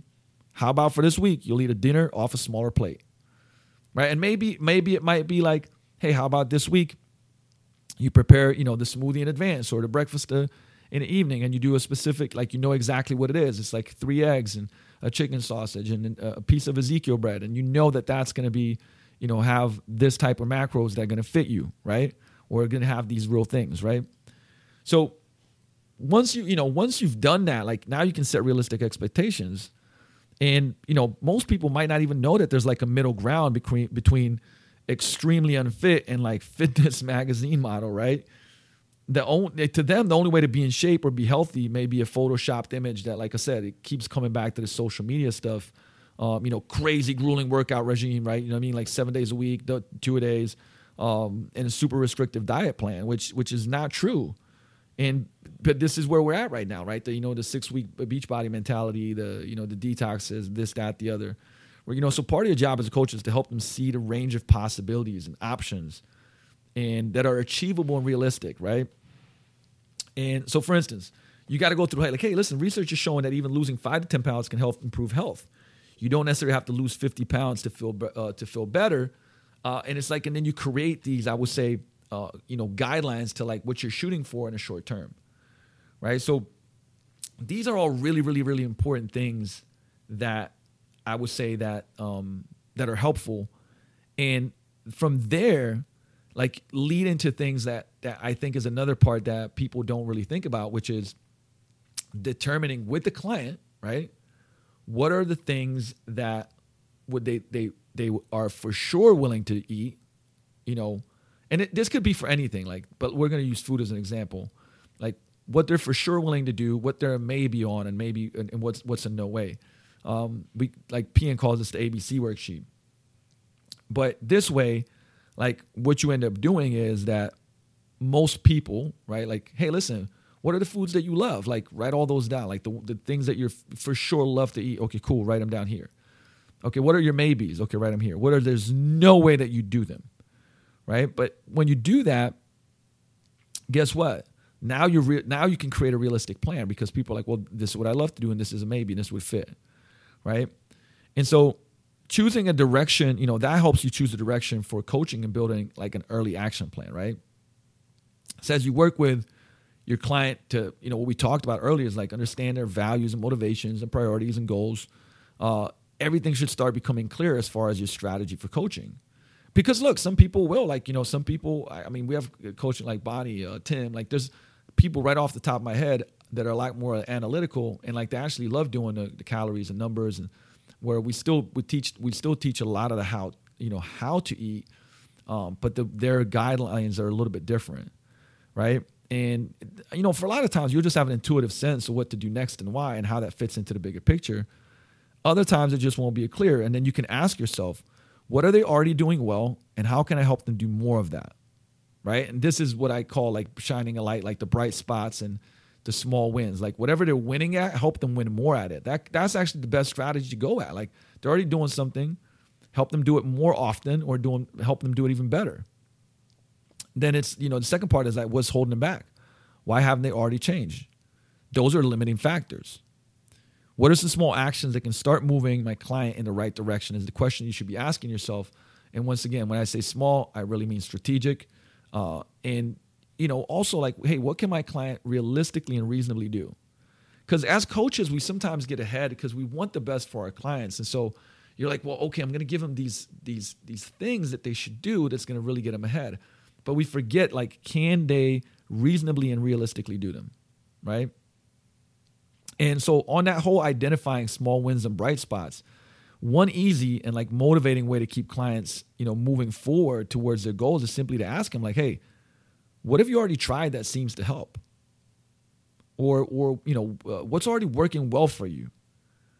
What could work in your favor here? Like, for instance, if somebody knows how to cook and they're organized, or they live close to the gym, like those are all things that what could work in their favor. Like, let them bring it up, and then you can work on that. You've mentioned struggling with whatever thing it is, right? You've mentioned struggling with eating at night. Are there times when that doesn't happen? When eating at night doesn't, you don't eat at night. Additionally, times when dealing with eating at night is a little bit easier. And they might be like, yeah, every time I go to to go walk the park with my friend on Wednesdays, I tend not to do that, like eating at night. Oh, okay, so now you found that bright spot, you can bring it up, right? Now you can go like, hey, do you think that like doing that 2-3 days a week and maybe sometimes going by yourself and listening to podcasts would work, right? And, questions like, it sounds like you had some motivation to start working with me. What was the motivation? What pushed you to come here today and not wait and, say, start next week or next month or whatever it may be, right? Because from there, like, there's the next action, you can then suggest that they can build on the stuff that they're already doing well, like that I just talked about. But those questions can help you bring that out in somebody, right? That second part is identifying limiting factors. So, another way to keep clients kind of rolling along is to remove whatever is basically the block and preventing them from moving forward, right? So why haven't you already done what you'd like to do? And you have to obviously ask that in a friendly way. I might have even like been a little bit too aggressive there, but like it might have been like, hey, why haven't you already done, what you'd like to do? See, now I notice my tone of voice changed there. So I'd probably go with that route right there, right? What's blocking you from doing, X, Y, Z, whatever they're trying to do? Sometimes there's good reasons for not changing. What would you say is the advantage for you for not changing right now? That's a powerful question, right? Because now they go like, well, man, like, what is the advantage for me doing it? Well, I like, hanging out at home with my friend and watching Netflix, right? That's the advantage. But just bringing the awareness to that is powerful, right? So the thing is, the client might just have a long list of limited factors, right? So don't get bogged down with that. Don't get freaked out by it. Because once again, you're just working through it one by one, right? And once you've brainstormed a list of limiting factors, just help them choose the one that they like to work on, right? Have them pick the biggest kind of boulder in their path or the tiniest, easiest to grab one. I always say this, like it's one or two options, right? It's the lowest hanging fruit or it's to eat the frog. Like the lowest hanging fruit is the one that's like stresses you out the least and you can move forward. And some people will prefer that, right? Eat the frog is like, hey, take on the biggest thing. Like, what's the hardest thing to do? Do that first, right? And a question that I might ask is something like, okay, out of this entire list, think about two things. Either what's the biggest block, the thing that would make the biggest difference if we fixed it right now, or what's the easiest thing to do? Okay, great. So which one would you like to work on first, right? So that would be an example of how I get somebody to move forward and actually do something, right? This is called, I actually love this. I actually do a lot of this in my business coaching too. It's called a documentary film question. So let's say a documentary film crew is making a movie of your life, right? They follow you around all the time, filming everything that you do, what you ate, when you ate it, how you ate it, where you ate it, and so on, right? So if we sit down together this evening and review this footage, what do you think would stand out? If you imagine your life as the kind of movie, what might we see as some of the behaviors that are blocking you from getting what you want? Powerful question, right? So it's powerful. Here's why. It's powerful because it makes the person like imagine it, right? It becomes visual, okay? It becomes visual. And so now all of a sudden they're like, oh, you know what it probably is? It's this, right? And so then you want to figure out the right type of action. So once you identify bright spots and limiting factors and think about them in the context of, the client's lifestyle, values, priorities, goals, you will have some ideas for the next thing to do. But ask the client to choose first. Like clients believe that they hear themselves say, like instead of, like they want to hear themselves say the thing versus you telling them to do it, right? So given all this, what do you think you'll do next? Right, that might be a great question here. So you say that now might be a time to consider cutting back on sugar. How would you go about it if you were ready? What steps do you need to take to get this started? Right, these are like powerful questions that will help people move forward. You can also ask your client what they might want to do next while combining it with it, like just the pick me up, right? That you'll provide the guidance and expertise and be the Sherpa if they get stuck. So after reviewing all of these, I have some ideas, but I'd like to hear yours first. Knowing yourself and what you want to do, what might you like to work on first? What seems most urgent for you, right? So notice that like these questions help. Like a lot of this is, I talked about a ton of this before, right? But it's motivational interviewing, coactive coaching, phenomenal resources, and that you should definitely dig into, right? Because we want to make sure, once again, that like this person, like notice like the things that I've been talking about, I haven't really brought up, like it's better to eat a strawberry than it is to eat a Twinkie, right? Because we talked about the what. Like remember, this is the how we get to do, like how we eat. We help with the how we eat coaching process. And like this is somebody that's like the person at the end that's like, I want to change, and they're listening to this. Like you can do this with yourself. Like now this is the reason why I also covered the 5 S's and said why the 5th S is support and having somebody in your corner. Okay. And so, going back to like the ready, willing, and able, this is another thing and another part that most people like that you can check yourself for yourself if you're trying to do something. Right. And this is back to like this question of how capable somebody is the ready, willing, and able question is like on a scale of 1 to 10, how ready are you to do this task, right? To do this thing, whatever it may be. On a scale of 1 to 10, how willing are you to do this? On a scale of 1 to 10, how able are you to do this task, right? And remember this, like the thing has to be 9 or 10. If you don't get it, you got to make things smaller. You got to make them easier. And you keep asking these questions and you get, until you get the 9 out of 10, right? On a scale of 1 to 10, how confident are you that you could absolutely for sure, no matter what, do this task, behavior, this thing every day, right? And just adjust and scale back the proposed behavior or task until the client can tell you it's 9 out of 10, right? Remember, no task is too small to start with. And you got to set realistic expectations. This is where most people fall short because it's, the desire, like the idea of like, man, I'm willing to do this. But then when you go through this, am I ready, willing, and able to do this? And you'll have so much more success in being able to knock this out if you choose the right behavior for yourself, right? So I know we've been going for quite a bit right here. Hour 30. Yeah. All right, but we'll spend another 10 to 15 minutes, like going through this. And like I said, these are things that are pretty damn deep. And what I want to do is that, work on a number of kind of like master classes on specific topics that have parts 1, part 2, so on and so forth, that you can hopefully really take a lot from, right? And then you can notice that, we're mixing it up here a lot, which is my stilo because I like to educate and teach and give, I would say, frameworks that actually help you do something right now versus, sometimes sometimes it's inspirational stuff, but sometimes like this is the teaching stuff that you can use like right away.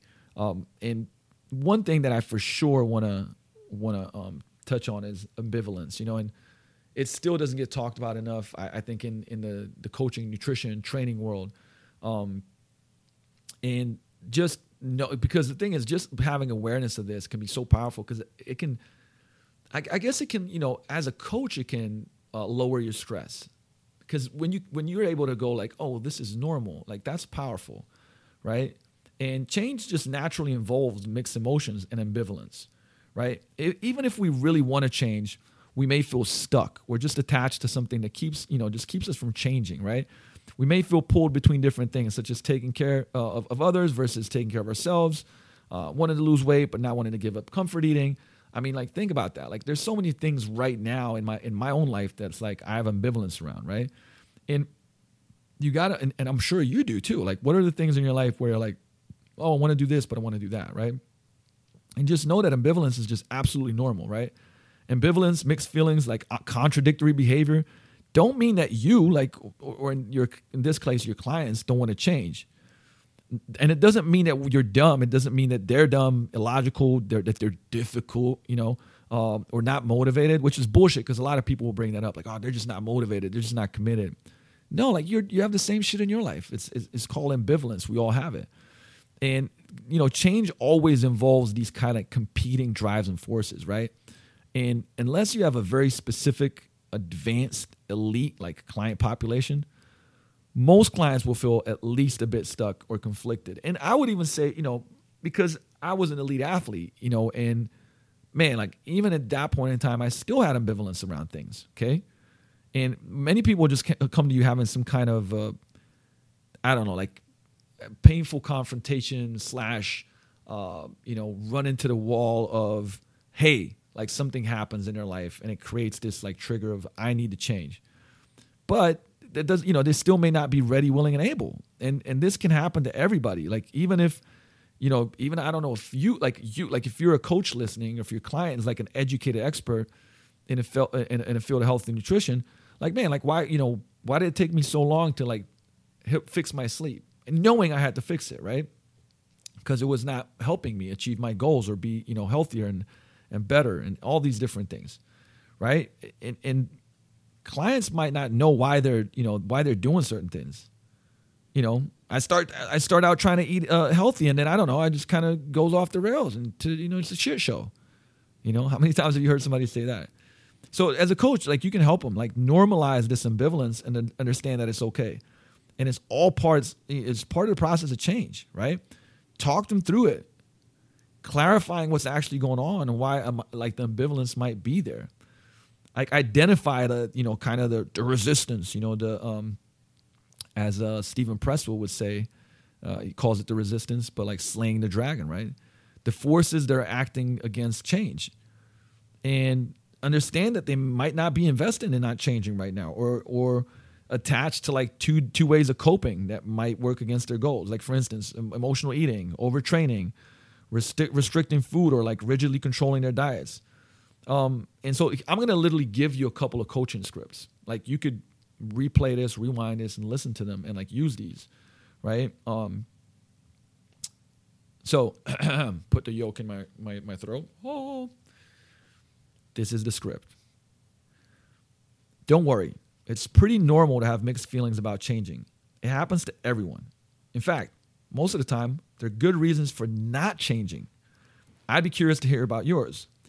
If you want to make change X, why haven't you made that change already? What do you think that is blocking you from doing that? So that's one script. It's a phenomenal script. You use it a lot regularly. You can use it through email as well, by the way, right? If you're doing online coaching. Second one. It's pretty common to want to change, then get blocked somehow. I'm here to help you get unblocked. Tell me more about where you seem to get stuck in particular.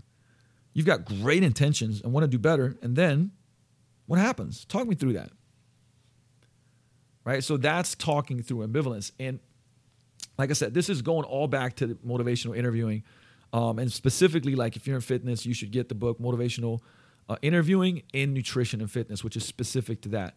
But what motivational interviewing is? It's directive client-centered counseling. And it's a style like for eliciting behavior change by helping clients to explore and resolve their ambivalence. That's what it is. It's actually used in a lot of programs with addiction in schools. That's where I first actually heard about it and got the motivational interviewing book, which is great, but it's a lot more deeper and clinical. And so the one for nutrition is great. And so here's they're called the crazy questions, right? These are great questions. And that you'd ask your client, and that would help them with ambivalence. Like, what is good about not changing? Let them answer that question. The second one is, what might be bad about changing? The third one is what is good about changing? And then fourth one is, what might be bad about not changing? Right? Like you notice there's this push-pull, right? So what is pushing them away from their old ways of doing this? What's pulling them towards trying something different? What habits might they have to change to try this new thing? And then what anxiety does potential change create? Right? And show, like the thing is, here's why we're doing this and why we're asking these questions, because you want to show them how the two things are happening at the same time, right? And just a subtle change in language can affect how your client thinks about their situation. So point out that this thing and that, that thing are both happening for your client simultaneously. Right? So, for example, like, hey, on one hand, you say you want to eat better. On the other hand, you're finding yourself getting a lot of takeout food because you're so busy. Or for instance, so it sounds like you'd like to get back into pre-baby shape with healthy eating and regular workouts. At the same time, you're finding that raising a new baby is taking all your energy and your eating is inconsistent. Right? And that's where you want to develop the discrepancy, because discrepancy is the engine of change. And to develop discrepancy, you got to point out the gap between your client is and where they say they want to be.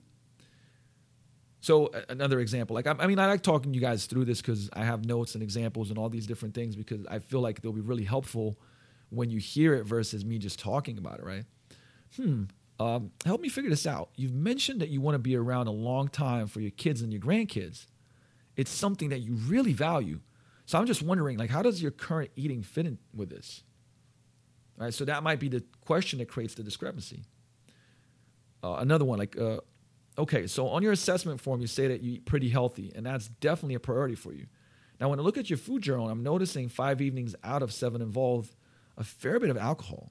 Tell me about how you see those two things matching up. Now, this is the hardest part, actually, of this, is you got to be careful to be neutral and non-judgmental here, right? You're just observing the mismatch and being curious about it, not telling the client what they should be doing, right? Because if you say it in a way of like, tell me how you see those two things matching up. Right now, it's like I'm being judgmental, right? And now all of a sudden that person's probably gonna like try to defend themselves, right? And you want to not fight with their, you don't want to fight their resistance either. You just roll with it. Like, be patient. Clients always have the option not to change. Paradoxically, right? Often just knowing this makes them more willing to change. Okay, so it's like, hey, okay, sounds like you're not willing to do X right now. That's cool, right? You never have to do X if you don't want to, but we can try Y instead, right? And you can also try negotiating and exploring. It may not be a solid no, but rather like a not right now type of thing with the client, right? Or I didn't realize I have other options. Okay, so it sounds like you're not willing to do X right now. That's cool. Just out of curiosity, would X done in a different way, place or time work for you? Would doing X with a friend work for you? Could you ever see yourself doing X maybe 6 months from now? What about 10% of X? I'm just wondering. Feel free to say no. Right? Notice how like being able to have those type of conversations are so powerful. Right? If you push against your client's resistance, you're going to lose. Right? You'll only meet the resistance. Right? And then pushing includes things like you should, like words like this. You should. What you need to do is, look, I don't see why it's so hard about this. You just have to. Research says that if you don't, do blah, blah, blah, you'll end up in big trouble. Like, don't try to argue or persuade or convince. Like, even if you're 100% correct, it's excruciating to keep your mouth shut. I know it. But the thing is, here's the kicker, right? You're not going to get far from here. Like, this is how coaching is done. And like, if you're listening to this and going like, oh shit, like I'm not doing this. Cool. It's okay. It's okay. Like, that's why you're learning, and you can find better. I said the how we eat type of thing, and like, working on those different things. Because if you're working harder than the client to make them change, you're coaching wrong, period. Right? And you have to expect failure. Mistakes, failures, screw-ups, challenges, setbacks, rollback, all that shit. Like they're inevitable. Expect them, welcome them. Get curious and get compassionate about it. Right? These are opportunities to learn, like iterate, clarify coaching tasks. Like the setbacks will like help you. Right? So, you want to help them also. First of all, you want to ask rather than tell. You want to open a dialogue rather than giving a monologue, right? Open a dialogue, have a conversation. And treat your client as a collaborator who's just, courageously facing the challenge of change, just like you would, just like you probably have, just like I have. But don't treat them like an unmotivated idiot, right? That needs your coaching genius and expertise and nobody else can help them. And just help them reframe. We all have stories and scripts in our heads about how things work or, what's going on here. And our ideas and perceptions about our lives make up that frame that limits what we think we can do or what we choose to do. So your client might be the object of something because they're focused on what they can't do rather than what they can. And although there's like real solutions to nearly every nutrition exercise objection imaginable, once a client or you have made up your mind in this case, it's just going to be impossible to change because their brains will shut down and they'll just accept failure. So, they won't be able to solve their own problem regardless of how easy or obvious the solution may seem to you, right? To you, but for them, the solution lies outside of their frame, so they can't see it. So you can't get frustrated with them. Like, rather just understand that the ideas and perceptions that make up their current frame prevent them from seeing, the solution that's to their problem, which may be super clear to you, right? Maybe super clear to you, but like it doesn't mean it's going to be clear to them, right? So you got to help them reframe the situation. And reframing involves 3 different parts, right? Number 1, you got to acknowledge the client's concerns rather than dismissing them. That's the worst thing that you can do is dismiss shit, right? You can't do that, right? So these obstacles are real to that person. And if you just brush them off, they'll feel embarrassed and probably become like more resistant. So you don't want to do that, right? But if you respect and recognize the concerns as like something that's valid, you'll show empathy and you'll create trust, right? Which is so important when it comes to coaching and any relationship building, right? Number 2 is like you got to tell them a different story about how things work or what's going on here, right? Move from focusing on the obstacles that are like stopping their progress and switch to the advantages that each client may already have. So like something like the fitness knowledge they already have, nutrition knowledge you already have, like maybe the joy of cooking. They tell you that they're cooking, or a flexible work schedule, right? So you want to tell a different story. Now work with number 3 is like work with the client to solve that like problem or the perceived problem, right? And develop a strategy to get around these obstacles. The thing is, what that does, it also makes them feel like an active kind of participant in the process, right? So you can reframe with openness like, that's one way to look at it. Another way to look at it is, and then obviously you fill in the blank. From my perspective, here's how that looks. And another question is like, hey, is there another story you could tell about that? So a classic example, for instance, that somebody might have come to us because they failed at dieting, which is a lot of people. might be something like this. So let's say, I always say Jenny, so I'm not going to say Jenny, okay? Tamika. So Tamika and me, this is going to be the conversation between us. So Tamika says, I suck. I just can't stick to a diet. I've tried so many and have just failed them, all of them. Like I just can't stick to anything. And I'll say, okay, Tamika, well, how many diets have you tried?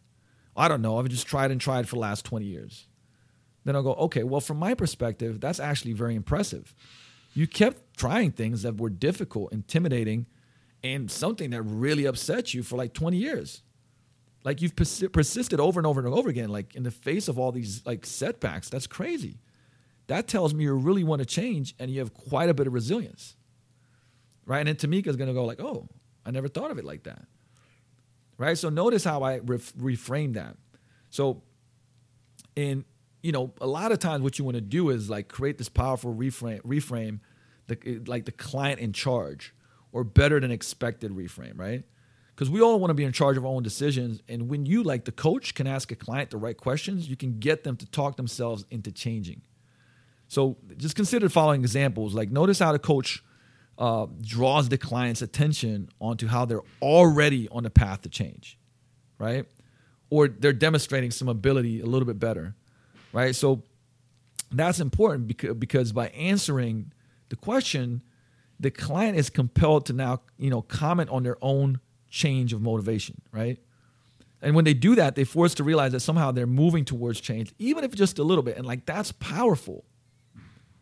Because, at first, the things that like, they think that all this stuff is so hard and unworkable, but then they might realize that it's as, not as unworkable as they assume that it is, right?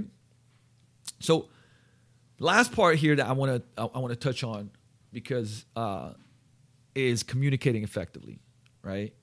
And I'll finish on that today without going deeper into this, because this is kind of like the coaching how-tos, right? And like I said, there's so much here to unpack, but what I wanted to do is obviously, get into like how the process would go. Even like I said, if you're a person trying to change, like how you'd speak to yourself. And by now, you like listening to this podcast, you may have guessed that like clear communication is just an essential part of coaching. And like I said, and it's like with yourself. I mean, I know sometimes it's difficult, like when you're listening to something and going like, okay, what if I'm asking myself these questions? But these strategies are helpful. Like, I mean, obviously it makes a lot of sense if you're a coach listening to this and going like, hey, if I'm working with a client. But if you're a client listening to this, like, this is what I would do if I'm listening to podcasts. I'm writing this stuff down because I'm like, man, I got to write this out and like see what my own obstacles are, right? And, as a coach, you might be the first person the new client sees when they decide to change their habits, or, or maybe you're, the last, like, I don't know, fit pro in a long, and possibly like a frustrating line of people, right? Either way, like your role is just massively important. So you may need to give clients a great introduction to the joy of eating healthy and like living actively. And you might have to undo a lot of shit, right? That, from previous experiences with other, I don't know, coaches, pros, diet programs, online stuff that they got, experts, whatever, right? Like and to do this, like you have to communicate effectively, and it has to be effective. It has to be simple. It has to be encouraging, especially in the early stages of like assessment and action planning. And I think this is one of the biggest mistakes too that happens in fitness. And take the world of fitness out, just in coaching, right? And so I'm going to give you guys some examples. And first of all, like give you these 11 points of how to communicate more clearly, right? So number one, you got to make your message clear, simple, and direct. Like use plain language, avoid technical jargon and all the bullshit and try to make yourself, seem super smart. And do not use industry, kind of buzzwords, whether it's nutrition, training, whatever else, right? So you got to make your message clear, simple, and direct. Then you got to make your message clear and consistent, right? Make your words match your actions and other nonverbal cues. Very, very important, because otherwise, like people get threatened and they shut down, right? If you have expectations, state them clearly. So if you have underlying assumptions, test them first. Separate fact from opinion. For example, I've noticed that you've been 15 minutes late to the last two sessions is a fact. Your inconsiderate is an opinion. So note it, like, it's very important with communication, right? Separate fact from fiction. What are the facts? What are the opinions? Focus on one thing at a time, right? In this one, I'd say focus on less than what you're like. Try to do less, but do it better and do more of it, right? If you have feedback or relevant guidance, like give it immediately to the client, okay? Once again, if you have feedback or relevant guidance, give it immediately. Be supportive and accepting. Like this is so important that, and most people, miss this. But you don't have to like what the client is giving you, but it's what you have to work with right now. And that's it. Like that's why we're coaches. That's why we do the things that we do. Speak to the client on their own terms. Listen for and use their language. Like mirror nonverbal cues and speech patterns a bit, right? Like not enough to be creepy. I see somebody like doing that shit, just like completely mimicking stuff. And it'd be like in the movie Us. I'd be like freaking somebody out. And don't do like, like, I don't know. I remember, like, actually, I used to do this to my brother where I just repeat all the shit he said like a parrot and it piss him off. Don't do that, right? So, but just, figure out how they learn best and just cater to that, right? Test that the client has understood you. Ask them to show you and demonstrate if needed, if something that you said. You may have to say things several ways to make it clear. I always say, even to my team, I say, what are you hearing me say, right? What are you hearing me say? So that I see if they understood what I'm saying clearly. Make sure that you get and keep your client's attention. So use their name, make appropriate eye contact, body language, and why, and explain why it's important for them to understand, right? And communicate for the listener, not the speaker, right? Create connection and understanding. Don't just speak, to convince or impress somebody, Just imagine yourself in their position. What might they need to hear, right? Those are some like bullet point tenets of communicating clearly.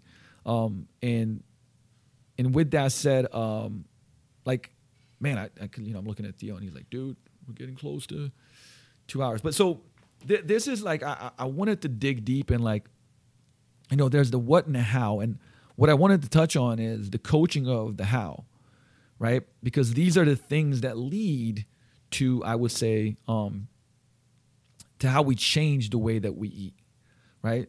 So, like I said, I wanted to build on like these kind of master classes as far as like giving you tools that you can use, not only obviously with your clients, but also for yourself. Like the things that we went over.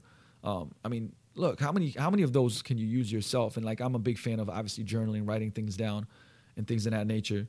And so you could do that same thing. Like you could do that same thing where you're taking everything I just covered and like journaling and writing down the questions.